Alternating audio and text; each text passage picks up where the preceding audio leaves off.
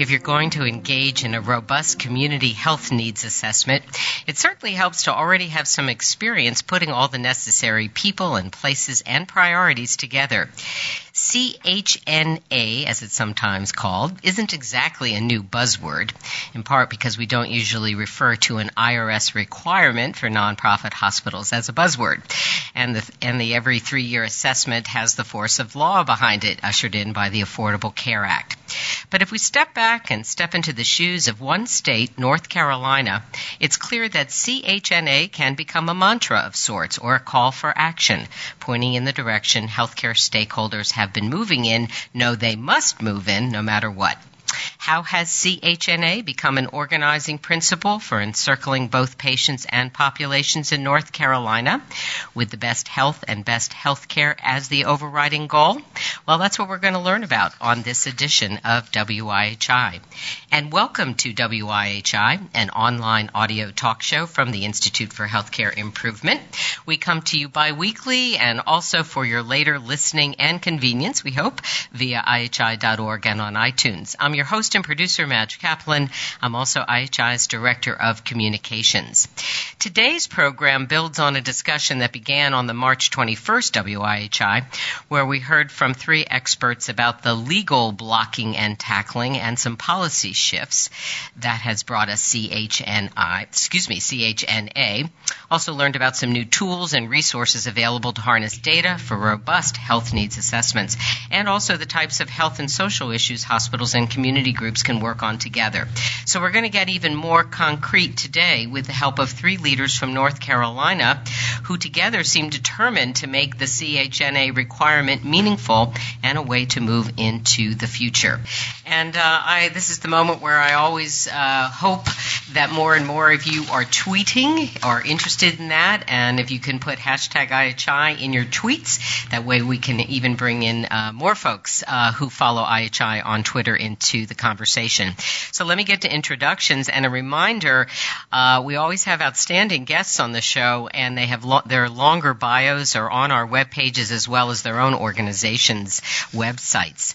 First, let me introduce Dr. Dorothy Celente. She's the Deputy Director of the North Carolina Institute of Public Health and a clinical assistant professor in the Department of Maternal and Child Health at the UNC Gilling School of Global Public Health in Chapel Hill, North Carolina. Welcome, Dorothy. Hello, Madge. There you are. Okay, in your element there. I enjoy this photo. Dr. John Morrow is with us. He serves as the Pitt County Health Director and is the new president of the North Carolina Association of Local Health Directors. Welcome, John. Thank you, Madge. All right. Nice to be here. Okay, great. This is kind of another sound check for us. All right. And Craig James is also here. He's the president and CEO of Highlands Cashiers Hospital in Highlands, North Carolina. He has previously served as CEO of Norton Community Hospital in Norton, Virginia, and Dickerson Community Hospital in Clintwood, Virginia, both a part of the Mountain States Health Alliance system. Welcome, Craig. Glad to be here, Madge. All right. Thanks for the invitation. Oh, fabulous. All right, great group. And I'm going to start off with Dorothy, who's been a real cheerleader, I want to say. I'm sure she is in the state as a whole, but she has been kind of my right-hand assistant for this entire program in terms of helping me understand what the issues are, as well as all the really incredible work going on in North Carolina. So, Dorothy, for many hospitals, the question of how to go about focusing on health issues with other agencies, community groups, no less, not just do a community health needs assessment, but then develop a plan of action. As we were discussing on the last show on this topic, it can be daunting. It is not how our systems have been designed. So that's kind of, it seems to me, where the North Carolina Institute of Public Health may come in as some sort of convener. So I wonder if we could start there and you could explain to us sort of how this is all working and what role your organization is playing. Sure. Well, North Carolina is really an interesting state in that we have a decentralized public health system. We have hospitals, regional hospitals, single county hospitals, but we have historically always worked very well together. And when the requirements for hospitals were implemented to conduct the community health needs assessment, there were many hospitals and public health agencies already working together because our public health agencies have been required for over 30 years to conduct community health assessments as part of the agreements they have with our state health department, and more recently because of the accreditation requirements for public health agencies. So this was really just another opportunity for us to formalize our approach to working together at the community level and at the state level. And we had a public health hospital collaborative in place for several years prior to these new requirements for hospitals. And so we leveraged that framework as a way to advance some of the best practices going forward.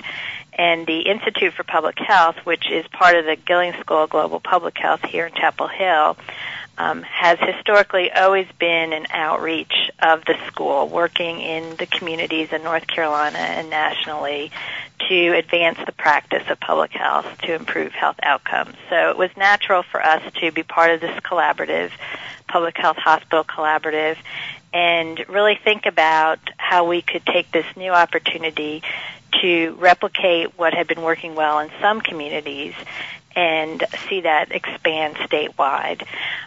We were able to identify some early adopters, as you can see here on the map, who said we'll go back to the map. Sorry. Okay. Who said that they would be willing to be demonstration sites for us in exploring the best way to do this collaborative assessment work, and then how could we move collectively forward on community health improvement. Because even though we have a strong health in this state, we continue to not do very well in terms of state health rankings, and we have lots of other factors, root causes to poor health in the state. And so the 5 sites are geographically spread across the state. Dare County is the Outer Banks, more rural. Probably some of the listeners have gone there for summer vacations. Pitt County, where Dr. Morrow is from, is rural eastern North Carolina, though Pitt is where our ECU School of Medicine and Public Health is situated. Alamance County is more central to the state. Burlington, it's a little bit north of where I am in Chapel Hill. Davidson County is towards the mountains, and then the Western North Carolina Health Network. Craig will talk a little bit about that collaborative. So these were the partners that we worked with to describe how they were doing their work and how they were planning to implement strategies going forward. And we included not only public health departments and hospitals, but other stakeholders, such as the United Way organizations, which also have to do a community health assessment, some of our federally qualified health centers, various community partners, including medical practices. So it was a good depiction of different communities and different partners working together towards the same result. Okay. Talk a little bit about sort of some of the overriding principles. I always say WIHI is not a slide-driven program, but I'm going to have John flip to the next one about the balance, it says, with a question mark, and kind of looking at sort of some of the conceptual things you're trying to sort of bring about, almost like a shared brain about. So I'm glad that you included this because this has been a challenge for us. Public health is founded in science. We're all about data. We're all about evidence, and we spend a lot of time looking at the data and understanding the problem and describing the health disparities. And in North Carolina, we were doing this every 4 years as part of our public health agency work, and now the hospitals need to do this every 3 years. And what we were finding is the process would be maybe 12 months, 18 months, collecting primary data, door-to-door surveys, using GPS handhelds to get more granular data at the community level, looking at all the secondary data, pulling community members together, prioritizing the issues, developing the action plans. And then before you know it, it's time to do the assessment again. And so what we're really trying to do is flip-flop the investment of energy, whereas now maybe most of our time is spent on assessment and less time on the actual implementation of our improvement plans. We're trying to streamline the assessment and focus it in such a way that we can spend a lot more time on the implementation of strategies that are going to make a difference. What we're finding is that it's easier almost to unify the health assessment process than it is the improvement planning, because generally people will come together to understand the problem, describe the problem, collect the data, and then they want to go back to their organizations and develop their own siloed implementation plans or strategies. And what we're really working on is can we all come together to understand the problem and develop the implementation strategies and have a community-wide action plan with aligned resources and strategic investments that will give us the best impact going forward. So in terms of meeting the requirements in North Carolina for both public health accreditation and now for the hospital IRS requirements, we're really trying to streamline the assessment process so that we can spend a lot more time agreeing on what we want to do about it and how we're going to invest in resources to get that work done. Okay. And we're flashing. And once again, for anyone who's just joining by phone, if you email info@iadchi.org, we'd be glad to share some of these slides we're showing.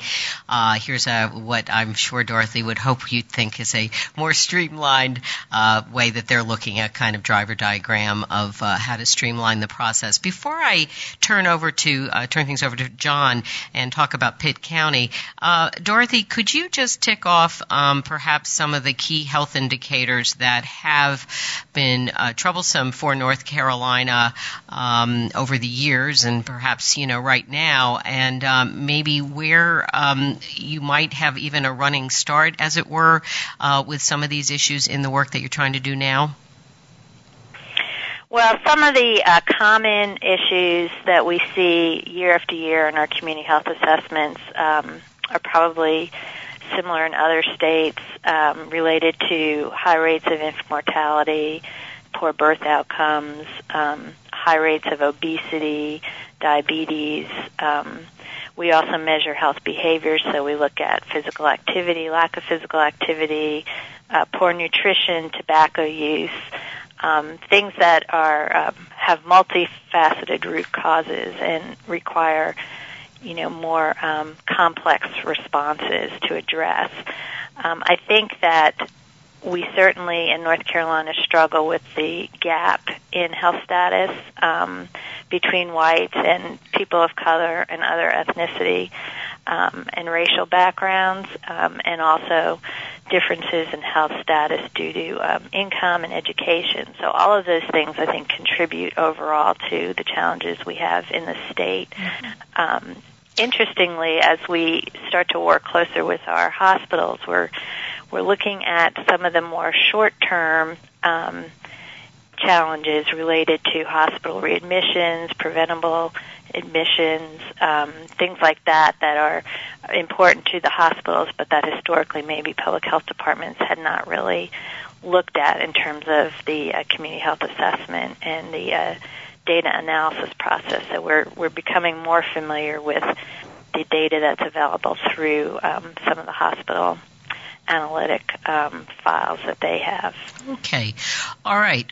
Well, thank you, Dorothy, kind of getting us going here. I'm going to turn things over now to John Morrow, also joining us from Pitt County, the health director. So on your bio sketch, I couldn't help just grabbing this line. You believe it's time to redesign our country's healthcare system into a system for health. And I suppose that's not so surprising from a public health director. But could you talk a little bit about what's behind it and kind of how much that's sort of fueling what's going on in Pitt County right now under your leadership? And welcome again. Okay, thanks, Madge. Yeah, I'll try to do that. Let me just first say a little bit about where we're at here in Pitt County. Eastern North Carolina, as Dorothy mentioned, we have had some serious health problems along with the rest of the state, but particularly worse in the eastern part of the state. compared to the rest of the country also. It's been said that if you took our region east of I-95 and made it its own state, it would rank 51st in the country in terms of health status. They consider us right now the buckle of the stroke belt. Here in Pitt County, 1 in 3 adults have hypertension or elevated cholesterol. 1 in 10 are diabetic, and about 2/3 are overweight or obese. Then there are also significant racial disparities, as Dorothy mentioned. Our infant mortality rate for non-whites is consistently 2 to 3 times higher than among our white population. But this history of poor health is really, compared with our neighbors to the west, was the impetus for the creation of our medical school back in the 1970s. And that ultimately led to the transformation of our Pitt County Memorial Hospital into a large tertiary care regional medical center and teaching hospital called Vidant Medical Center today. Our public health department grew up right alongside these two institutions. Our health department's been here, our county health department's been here since 1917. And we've always shared physicians and other resources in the community, and we've always collaborated really to a great degree with the hospital and the university. We joke that we're often joined at the hip with both the university and the hospital, because rarely have we taken on an effort here in public health where we haven't involved either one or both of them in that effort. We took our public health community health assessment outside our walls of public health probably 15 years ago, and with the help of a Pitt Partners for Health, which is a grassroots health coalition that is supported by finances and personnel from our hospital. We've now expanded our community health assessment and vetted this also to our health improvement plan. We've vetted that health improvement plan both through our Board of Health and through the hospital board. In addition to our usual household and community surveys, we pulled in leaders from the hospital and the university community to include their input into our community health assessment. We, all three of us, I would say, are on the same page now.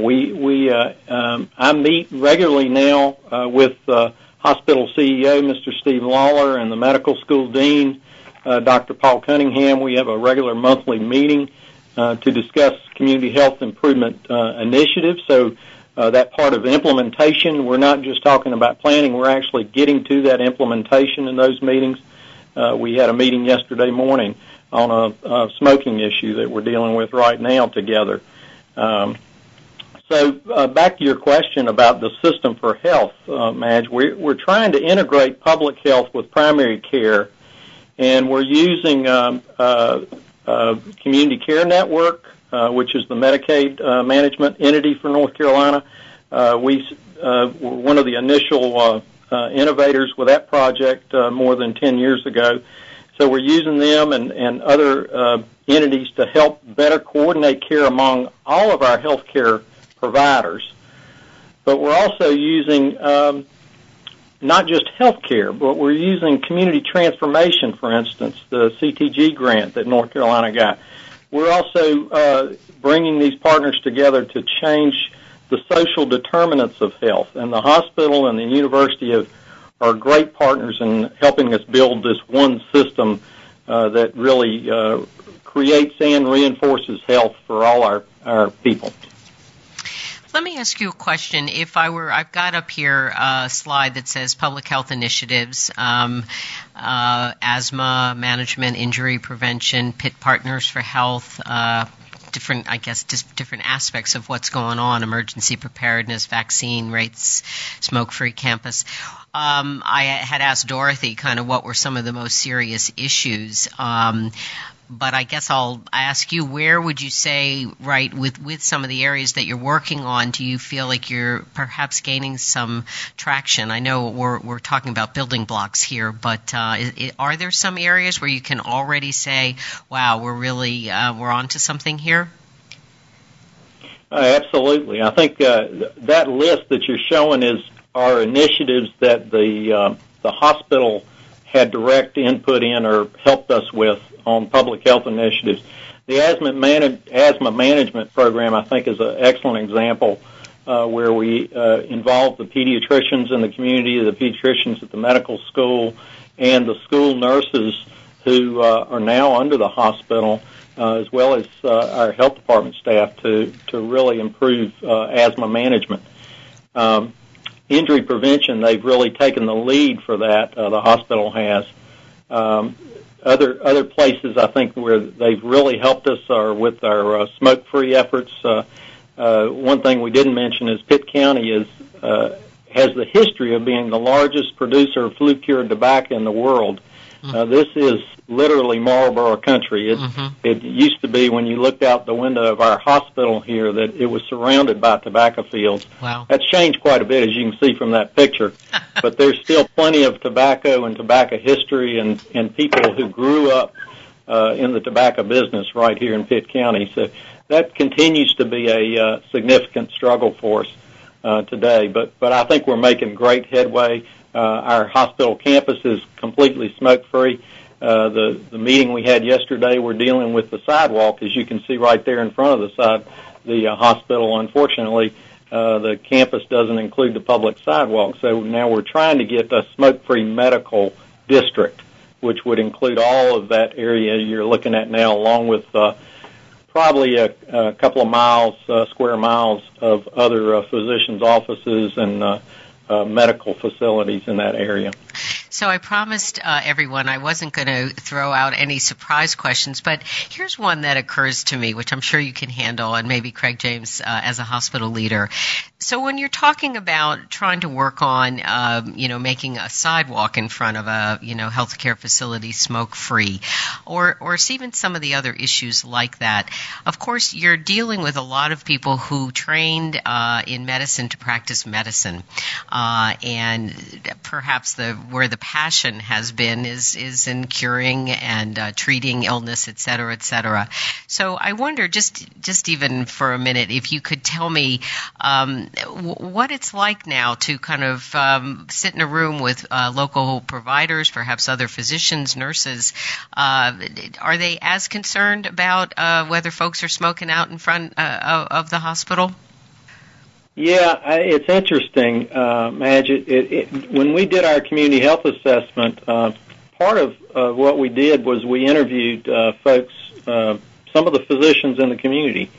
And it was very interesting to me, because I sat in on some of those, to hear the surgeons and the psychiatrists and everyone talk about how they needed to change the environment, that they could not fix the problems that they dealt with every day. They really recognized that they are not able to fix it from their offices. You can't write a prescription to fix these problems of obesity, for instance, and tobacco is another one.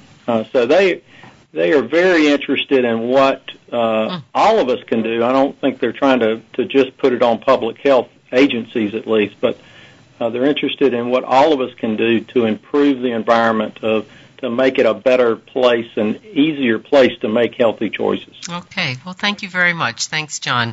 All right. I'm going to switch things now to Craig James. Craig, you're representing, no, you're not, but for purposes of our program, all hospital leaders in North Carolina. But you too also said that there's been a nice history of the hospitals and health departments talking with and working with one another in North Carolina. So I'm curious, I just was sort of trying to pull that out of John a little bit. What do you think has changed if there's been this kind of cooperative spirit between public health and the healthcare community, and sort of how you would characterize what it all looks like from your perch at Highlands Cashiers? And I did, of course, also ask you to tell us a little bit about the hospital itself. Welcome. Yes, thanks, Madge. And just to echo Dr. Morrow's point regarding tobacco and then heavily concentrated area with tobacco-producing region that they're in. In addition to the just the healthcare provider sensitivity to draw awareness to needing to make changes, I would also echo that from a governing board's perspective, that boards have also raised the bar in terms of saying we need to be setting the examples. So to add to his comment, certainly has taken on a whole different perspective. Here in the western part of the states, perhaps the best way, I should probably just, by way of introduction, describe just briefly where we are in that great big map on the western part of North Carolina. We are a 24-bed critical access hospital. We also have an 84-bed skilled nursing facility. We're in a somewhat of a unique region. We have a high concentration of seasonal residents here. Predominantly, we draw retirees out of the southeast who will come up here to escape the summer heat, and they'll be here from about May through October. So what that does to us is it changes our service area tremendously for those 6 months. We'll go from anywhere around 10 to 12,000 full-time residents in the winter to 30 to 40,000 folks in the summertime. So from the hospital's perspective, we're very focused on, obviously, strong ER primary care services. We'll supplement that with some specialty services, some of them on a part-time basis to provide local access. But we really focus on a very streamlined transfer process. Most of the tertiary care referrals from here go back to Asheville just because of where we're located. We're about an hour and a half southwest of Asheville, 2 hours north of Atlanta. So we make sure we focus a whole lot because we find our seasonal residents really, that resonates with them in terms of access to tertiary services. How quickly can that happen? But also we want to make sure we've got strong emergency services because when they're here, they don't always get sick in Florida. Sometimes they get sick when they're in Highlands. Yes, okay. Madge, to your point about the history of this coalition and this cooperative effort in Western North Carolina, our hospital was one of the 16 founding members of the Western North Carolina Health Network, which was established in 1995, and it really came together to improve quality, to share best practices, to try to gain some efficiencies and reduce costs. And obviously each of our hospitals independently as well as collectively, as we became aware of the new reporting requirements for the 990 Schedule H as a result of the Affordable Care Act, our board began to discuss should this be something we look at on a regional perspective, tapping into everyone's different levels of expertise. And the interesting thing about this network, we have historically always had a health department director designee that's been on our board. They'll rotate that throughout the region. So as we entered into this discussion, obviously we knew about the health department leadership's role in having done community health assessments. So we knew they had not only knowledge but expertise in that area. So as a board, collectively, we authorized the leadership of the network to develop a steering committee to bring together both the hospital and health department representatives to talk about doing a joint community health assessment process. Obviously, the objectives were to not only improve the efficiency of the process, but there should and there were economies of scale that could be gained by doing this collectively. It also gives us opportunity to be on a coordinated schedule between the health departments and hospitals. We each are going to be able to meet our reporting requirements. And I think really important to us was the opportunity to not only address our local community or county-specific priorities, but also to take it to the next level and look at some regional opportunities, regional initiatives. And where we are right now is all of those have been completed for all 16 counties. Now we're developing our templates for, on the hospital side, the required hospital implementation strategy so that we can develop our budgets, obtain our board approvals, and then towards the end of the year, this will be our first time around doing the submittals of the new Schedule H. Most of our hospitals are on a September 30th ending tax year. So we've moved through that part of the process, but I would say that this collaboration has really, from the hospital's perspective, sort of shifted us from what we call traditional health care to a broader view of health or population health. And, you know, that's real consistent with where hospitals are right now because we're transitioning to a different payment system where, you know, the payment's going to be based on our quality outcomes, our patient satisfaction, and we're going to be moving as an industry away from our traditional role, what we call treating illness and performing procedures, to more of a population health responsibility. I know Dorothy mentioned earlier the big focus on reducing hospital readmission rates.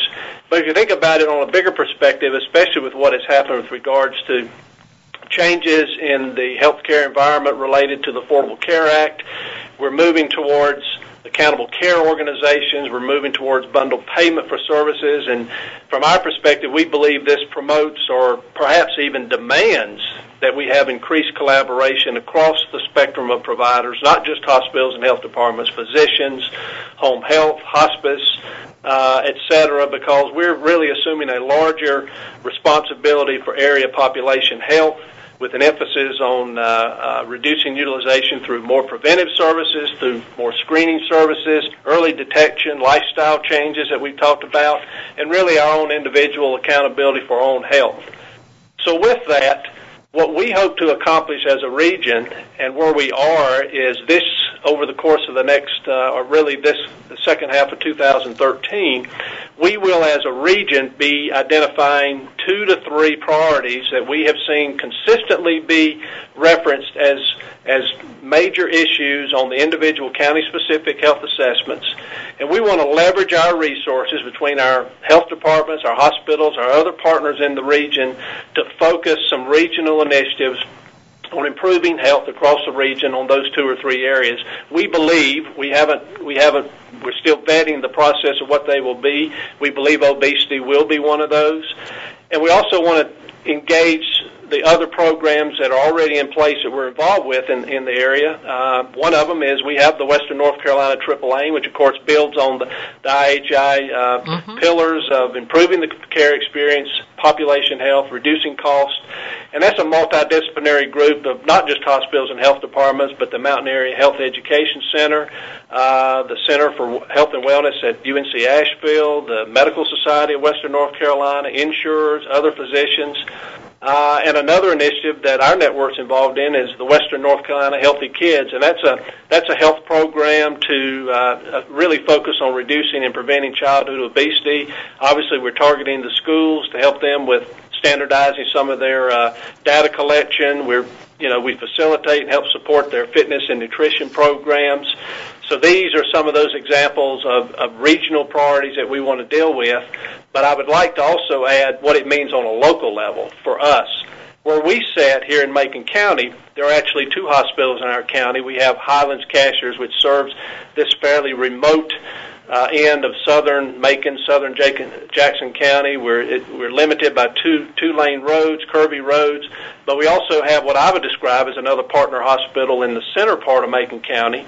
And as we have worked through this process of a local level, identifying those health assessment needs, one of the top priorities for our county here has been increasing access to physician and dental services. We have a severe shortage of providers in our area, so what we're doing is we're now sitting around the table with our partners at the health department and our partners at the other hospital to look at shared physician services, and now talking about how can we come together to do joint recruitment to meet those identified shortages in our area. So we're very pleased where we are, not only on a local basis, but also on our regional initiatives. And quite frankly, this has all moved pretty quickly because this started in December of 2011. And here we all fast forward about 18 months later, and we feel like we made a lot of progress, but got plenty more to do this year and going forward. Wow. Okay, that's so interesting, and it's interesting to hear about kind of thinking about health systems and hospitals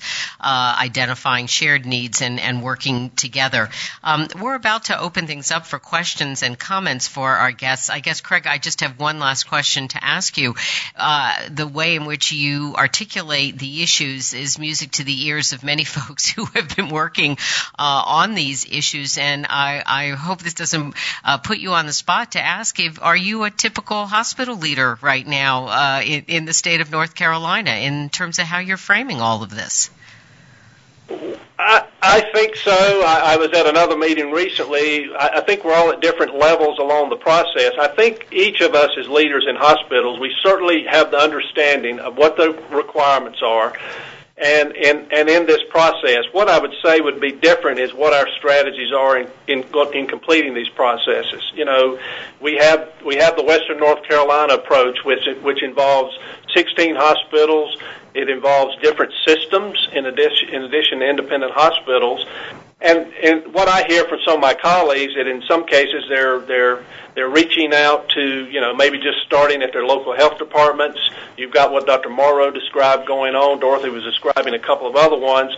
But I would say there are others that are probably just simply looking at it on an individual basis, but to the extent that you can tap into those resources across the region, whatever region you're in across North Carolina, it's encouraged. And I know at a meeting of the critical access hospitals in North Carolina recently, generated a lot of interest in what we were doing in the western part of the state, and we were fortunate that, you know, we have enough history now that we can provide them access to a lot of those tools through our website, and I believe you'll see other parts of the state begin to work on a collaborative basis as opposed to trying to do this on their own. Okay. All right. Thank you so much, Craig and John and Dorothy. Great amount of information. The questions are starting to scroll in here. John, you want to just remind folks how to participate in the chat? Yeah, just a quick reminder, if you're going to be asking a question, make sure you send to all participants in the send to bar, and that way everybody here in the room can see it, and everybody watching on the WebEx can see it as well. And a reminder that when you log off the program, you can download the chat, and that's another thing. If you're just joining us by phone, you can ask for at the end of the program by emailing info@ihi.org. All right, we have several questions about mental health. So maybe I'm going to go back to Dorothy and John on this and ask about, starting with you, Dorothy, where does mental health, behavioral health, there's been a couple of questions about mental health and then substance abuse issues as well, alcohol, but maybe we could sort of tick those off and talk about where they fit into the scheme of things right now. Starting with you, Dorothy. Sure. Well, I can speak statewide. We have a Healthy North Carolina 2020 plan. Probably many states have those adaptations of the National Healthy People 2020. And we do include indicators related to mental health, substance abuse, behavioral health, child abuse, child maltreatment, oral health. So we think about health very broadly. And we have different data sets available to us. Many times the information that we collect through our primary data collection processes will identify unmet needs related to mental health or substance abuse services or access to dental services, as Craig mentioned. So we do feel like those are critical issues that communities have identified and continue to struggle with how to meet the needs, particularly from a clinical or service perspective. We do have some communities that certainly work on prevention in those areas, some model programs in parts of the state addressing prescription drug overuse and implementing some evidence-based practices in that area as well. So we do look broadly at those issues. Okay, great. John, anything you want to add at all about that area of behavioral health at all? I would add, Madge, I think it's important for people with different types of systems. Public health has been separate from mental health for a number of years. The mental health system came out of the public health system back in the 60s, I guess. We had individual, much like county health departments, we had individual mental health agencies in most of our counties up until about 10 years ago when that was changed, and they're now in a local management entity system across the state, which is much larger districts. And there have been significant problems with that. There are a couple of local health departments today that are taking back on the responsibilities for local mental health services. And just yesterday, our governor and DHHS director talked about restructuring Medicaid in a way that integrates mental health and physical health together in Medicaid. All right. Well, we'll keep an eye on that. Thank you very much. All right. A couple of questions having to do with assessment. Maybe I'll again throw this to Dorothy, and we'll keep going around with everybody. Could you say a little bit more about how you streamlined the assessment phase? Was it by cutting back on number of indicators, cutting back on community engagement, for instance, number of interviews, focus groups? Is there anything you're no longer doing that has helped move that process along? And a companion question, which is then, how are you measuring improvement in key indicators across the region? And perhaps that part of the question is maybe that will be coming ahead in the future, how you'll be measuring. But let's talk a little bit about the streamlining. So I think a number of factors have contributed to streamlining the assessment process. One in particular is that we now have more hands on deck in terms of hospitals, public health agencies, federally qualified health centers working together to get the assessment work done. So, and we know in public health that we've really had to become more efficient, given that the time frame that we're used to is longer than what the hospitals really are interested in investing in. So we're trying to move our 12-month assessment more to a 6-month assessment. So there's been just some efficiencies and quality improvement strategies put in place to create a speedier process. We're also trying to create better accessibility to data because we really think that researching secondary data can be very time-consuming and very tedious, and a lot of the times people who are doing that don't have the specific training in the identification and use of the data. So we have, through the internet and technology, there's a lot of data now available in the public domain, and we use this data, assuming that the data sources are authoritative, much more efficiently than we had in the past. We're also really focusing on data that has currency. So what we are looking at are recent data that also has applicability in the present. And one Give me an example. An example of that. So, like using these big data warehouses. Sometimes the data, for instance, used in the County Health Rankings dashboard, some of that data is really from the mid-2000s. Uh-huh. Some of the Census Bureau data is pretty dated, but it's really our best source for that type of data. So until we have maybe more just-in-time electronic medical record data, we are still using our local and state health data that is stored at the State Center for Health Statistics because we feel that's more current and comparable than some of these national data warehouses. We also look for using data that we can use year to year to track trends. So we want the data to be reproducible in the same format. So we are suggesting that data sources that have stable presentation be used so that we are able to, as I said, compare changes over time. And then really focusing on data that's going to meet the test of utility. Which is the best data that clearly and simply illustrates the point, it's meaningful to the community, it's granular enough so that you can implement meaningful improvement strategies, you can compare it from place to place over time, and you can ultimately identify and measure improvements.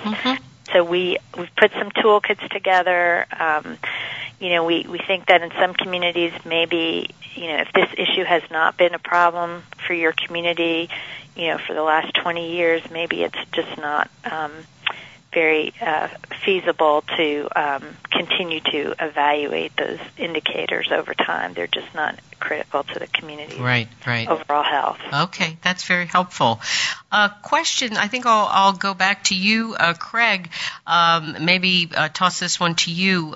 Folks are asking about tapping in any way to the faith-based community groups as a whole, where you ticked off and others have sort of some of the very identified kind of entities that we know function often in counties and states and communities, but what about more grassroots community groups and faith-based groups? Of course, that's going to vary quite significantly across the region. I mean, some of our larger communities, I think, have some parish nurse programs that develop some collaborative relationships there. That's more likely from what we have seen so far, because of the disparity in population by county. That seems to be more concentrated towards, say, the Buncombe-Henderson County area. The service area is about 700,000, but almost half of that population is concentrated there. So far, we haven't had a lot of discussion about the faith-based, but I think that certainly needs to be integrated into what we call reaching out to our other groups and networks that are going to be supporting our initiatives. But it hasn't come to the forefront for us so far. But then again, that may come out as we finalize what those priorities are going to be, and then subsequently what those strategies are going to be.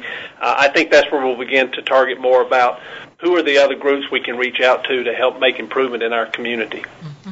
Thank you. John Morrow, let me ask you this. What would be some outcome measures? We were looking at kind of a list of things, areas where obviously in need of improvement in the health of the population. What would be some indicators that would say where you stand with how well the efforts are paying off?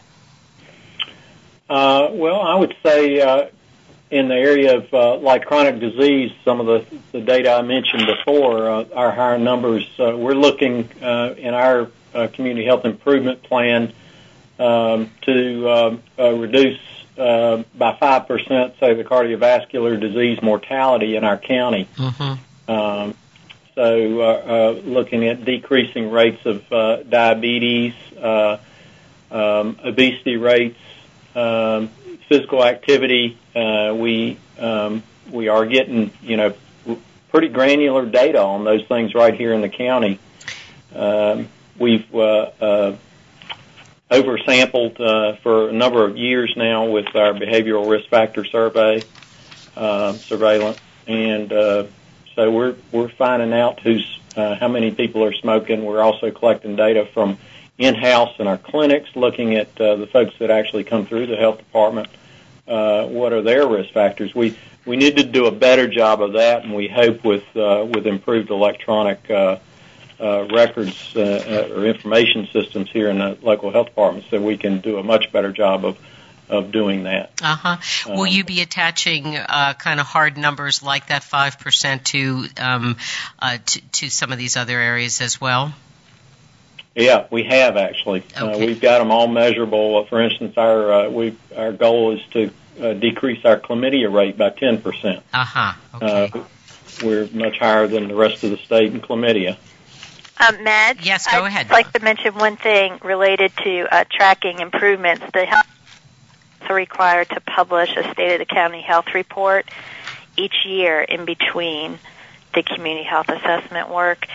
And so hospitals and health departments and other community partners are working together to publish this information and track improvement over time. So there is some accountability and transparency around demonstrating that these approaches are being effective. Okay, thank you. All right, don't go anywhere, everybody. Thanks for hanging in. Brief comment here from John, tell you about something coming up at IHI, and then I have a couple of questions. And keep your questions coming, our wonderful audience. John? Thanks, Madge. And thanks, everyone, for listening. The folks in North Carolina are teaching and learning that improving health starts in the community, and especially to those that follow the framework of IHI's triple aim to achieve better health with better care at lower cost. Next Thursday, April 11th, we'll be holding an informational call for the IHI triple aim improvement communities, a 12-month learning collaborative that starts in September 2013. The call is a great overview of the triple aim initiative and framework and how the improvement community efforts are structured and implemented. If your organization is transitioning to new payment models, becoming an ACO, or starting the hard work of creating coalitions to improve health in your community, we hope you'll join us next Thursday at 2 to learn how IHI can help you develop the tools and strategies to succeed. For more information or to set up a conversation with one of our Triple AIM experts, please contact Triple AIM at IHI.org or visit IHI.org/Triple AIM. All right, thanks so much, John. I'm going to ask, again, keep your questions coming. Let me go back to, I guess, I'll start with John Morrow. What do you think's been the most surprising for you as you've been doing this work? You've now been at it for a while. You're perhaps further along than some that we're aware of. But what do you think has been most surprising or perhaps one of the biggest challenges? I'd say probably the biggest challenge remains to be financing. Financing, particularly with the downturn in the economy in the last few years. That's really hurt our local economies, and even smaller health departments, smaller counties than mine are really struggling right now because of the downturn in the economy. So identifying resources to direct towards public health initiatives. Once we identify what we need to do and what the problem is, and then just trying to find the resources to address them. That remains, I think, the biggest challenge. The biggest surprise, I guess I'd say, Madge, is the openness that we found with our public. They are very thoughtful and reflective in terms of how much health means to them on a personal level. What we have found, though, is that they don't. They have a hard time putting health issues in the context of a neighborhood or a community. They really think of them on a personal level. Yeah. And so that really, I think, opened our eyes quite a bit when we started doing these things. That's very, very interesting. So people kind of thinking very much about their individual situation, and in the same way that the healthcare community is trying to think beyond itself or its own entity, individuals as well. Craig, is that something that you have experienced as well in the western part of the state there? Yeah, I was going to echo John's comments. He nailed it correctly in terms of just our economic challenges across the state with still an unemployment rate much higher even than the national average at this point. And that, I think as we have begun to identify our priorities, it's like where will we find the investments and how can we share in this to accomplish the initiatives we're trying to, which is overall improving the community health. I go back to something as simple as what we were able to accomplish just by working collaboratively and developing the health assessment survey tool and the process of having the surveys done. I'll use my little hospital, very small hospital here. We know that had we gone this alone, that we would have spent 2, maybe 3 times what our allocated investment was to do it on a regional basis. So it goes back to my point of not trying to do it on your own. And beyond that, I think then it's just a matter of us coming together because hospital budgets are as stressed as the health departments are. But I just believe we have to come together creatively with all our partners in our community to say, how can we each working together make this happen? We won't be able to do it alone. John's point is exactly right with the economic challenges we're dealing with. So it's got a real financial the push, in a way, just yet one more incentive to begin to pool resources and information. Dorothy, is that one of the things no one would wish poor economy and still trying to climb out of a recession on anyone, but has that turned out to even be a bit of a motivator from where you sit? Well, I certainly think that people are trying to integrate resources as much as possible to get the most bang for the buck and to leverage each other's efforts. I would say another challenge that we see as a training institution and a public health school is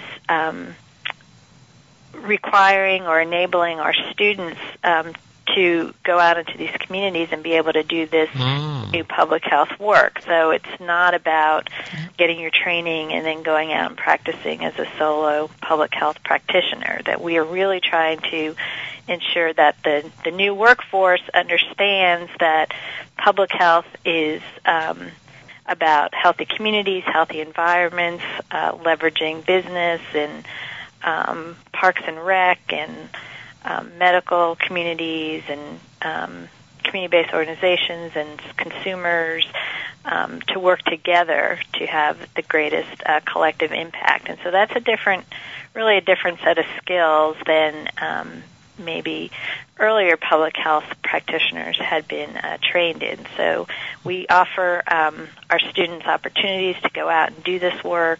We've had students in the Western Network.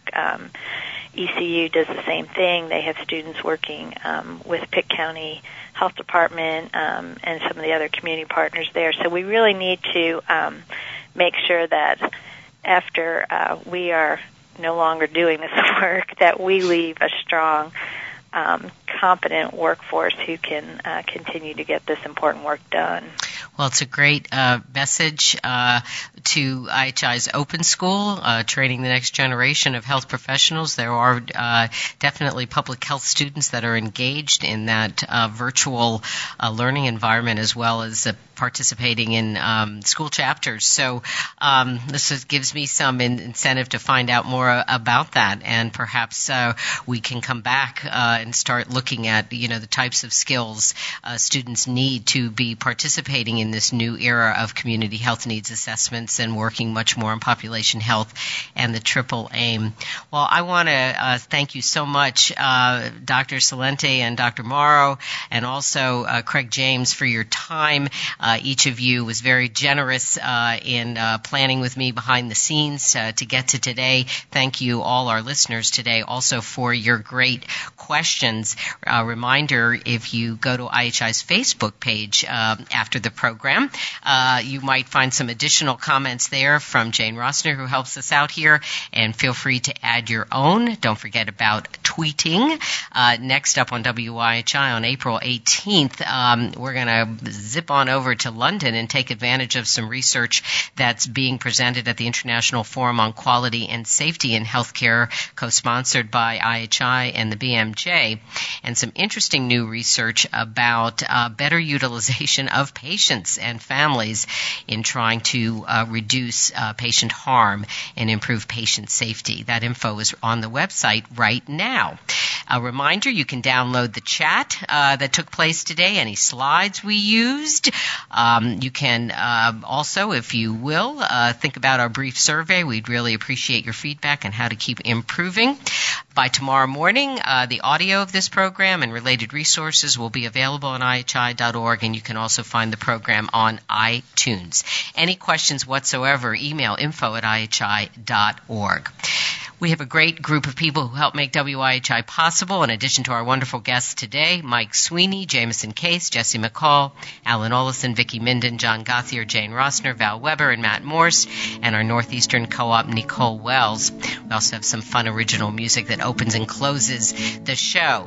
So it's my privilege to host a program that's about spirited learning and improving patient care most of all. We began this endeavor in May of 2009, and we're actually getting up to another anniversary in May, so I thank you all, new listeners and loyal listeners. For the Institute for Healthcare Improvement, I'm Madge Kaplan. Good day, everyone.